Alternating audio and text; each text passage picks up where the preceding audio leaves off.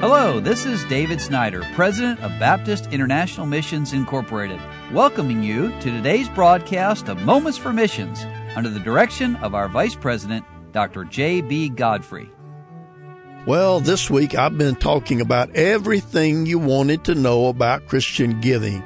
And you might be thinking, Brother Godfrey, why are you doing that? Well, the reason I'm doing it is that's the way our missionaries get to the mission field.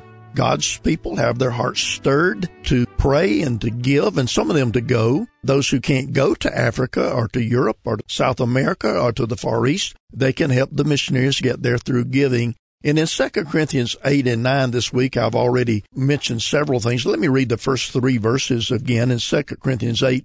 Moreover, brethren, we do you to wit of the grace of God bestowed on the churches of Macedonia.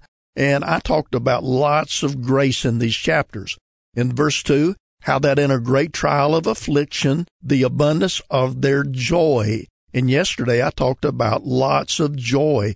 But it goes on to say, and their deep poverty abounded unto the riches of their liberality. For to their power I bear record, yea, and beyond their power, they were willing of themselves, praying us with much entreaty that we would receive the gift, and take unto us the fellowship of the ministering to the saints.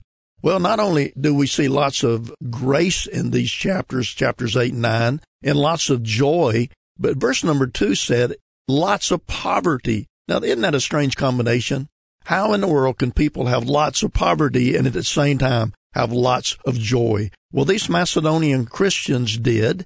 Now, notice the first thought. There's no prosperity gospel here. There's nothing in the Bible that says when you become a Christian, you'll never be sick, and you'll have lots of money and live in a mansion and drive a fancy car. On the contrary, many believers all through the course of history have not been rich people at all. No prosperity there. No riches, but prosperity in the heart. And when I think about that, I think about Christians I've met all over the world.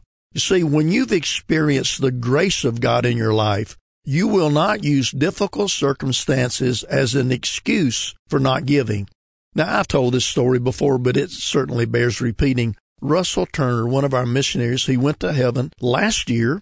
Russell had a pig farm in Greenville, South Carolina, and God had called him to go to the Caribbean islands, but he couldn't sell his farm. Nobody seemed to be interested, and finally one day he told his wife, get ready, pack the bags, we're going to the mission field, and he signed the deed of the farm over, walked across the street to Tabernacle Baptist Church, and gave the title to that farm to Dr. Harold Seidler in Tabernacle Baptist Church. And God sent them to the mission field and 50 years of service there, and he went to heaven, still serving the Lord on the mission field. You see, you don't have to be a rich man to enjoy the blessings of God. God blesses churches who give.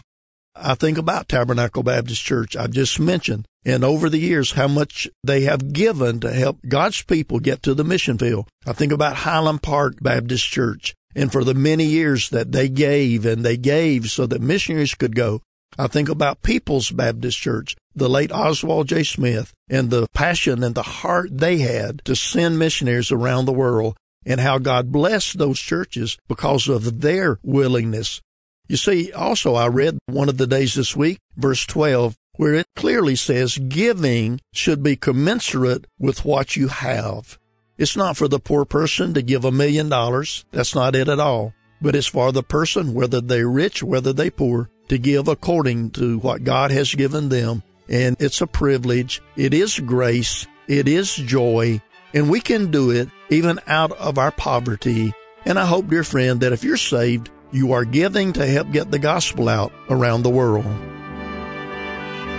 You've been listening to Moments for Missions. For further information, please write to BIMI, P.O. Box 9, Harrison, Tennessee 37341, or call us at 423-344-5050.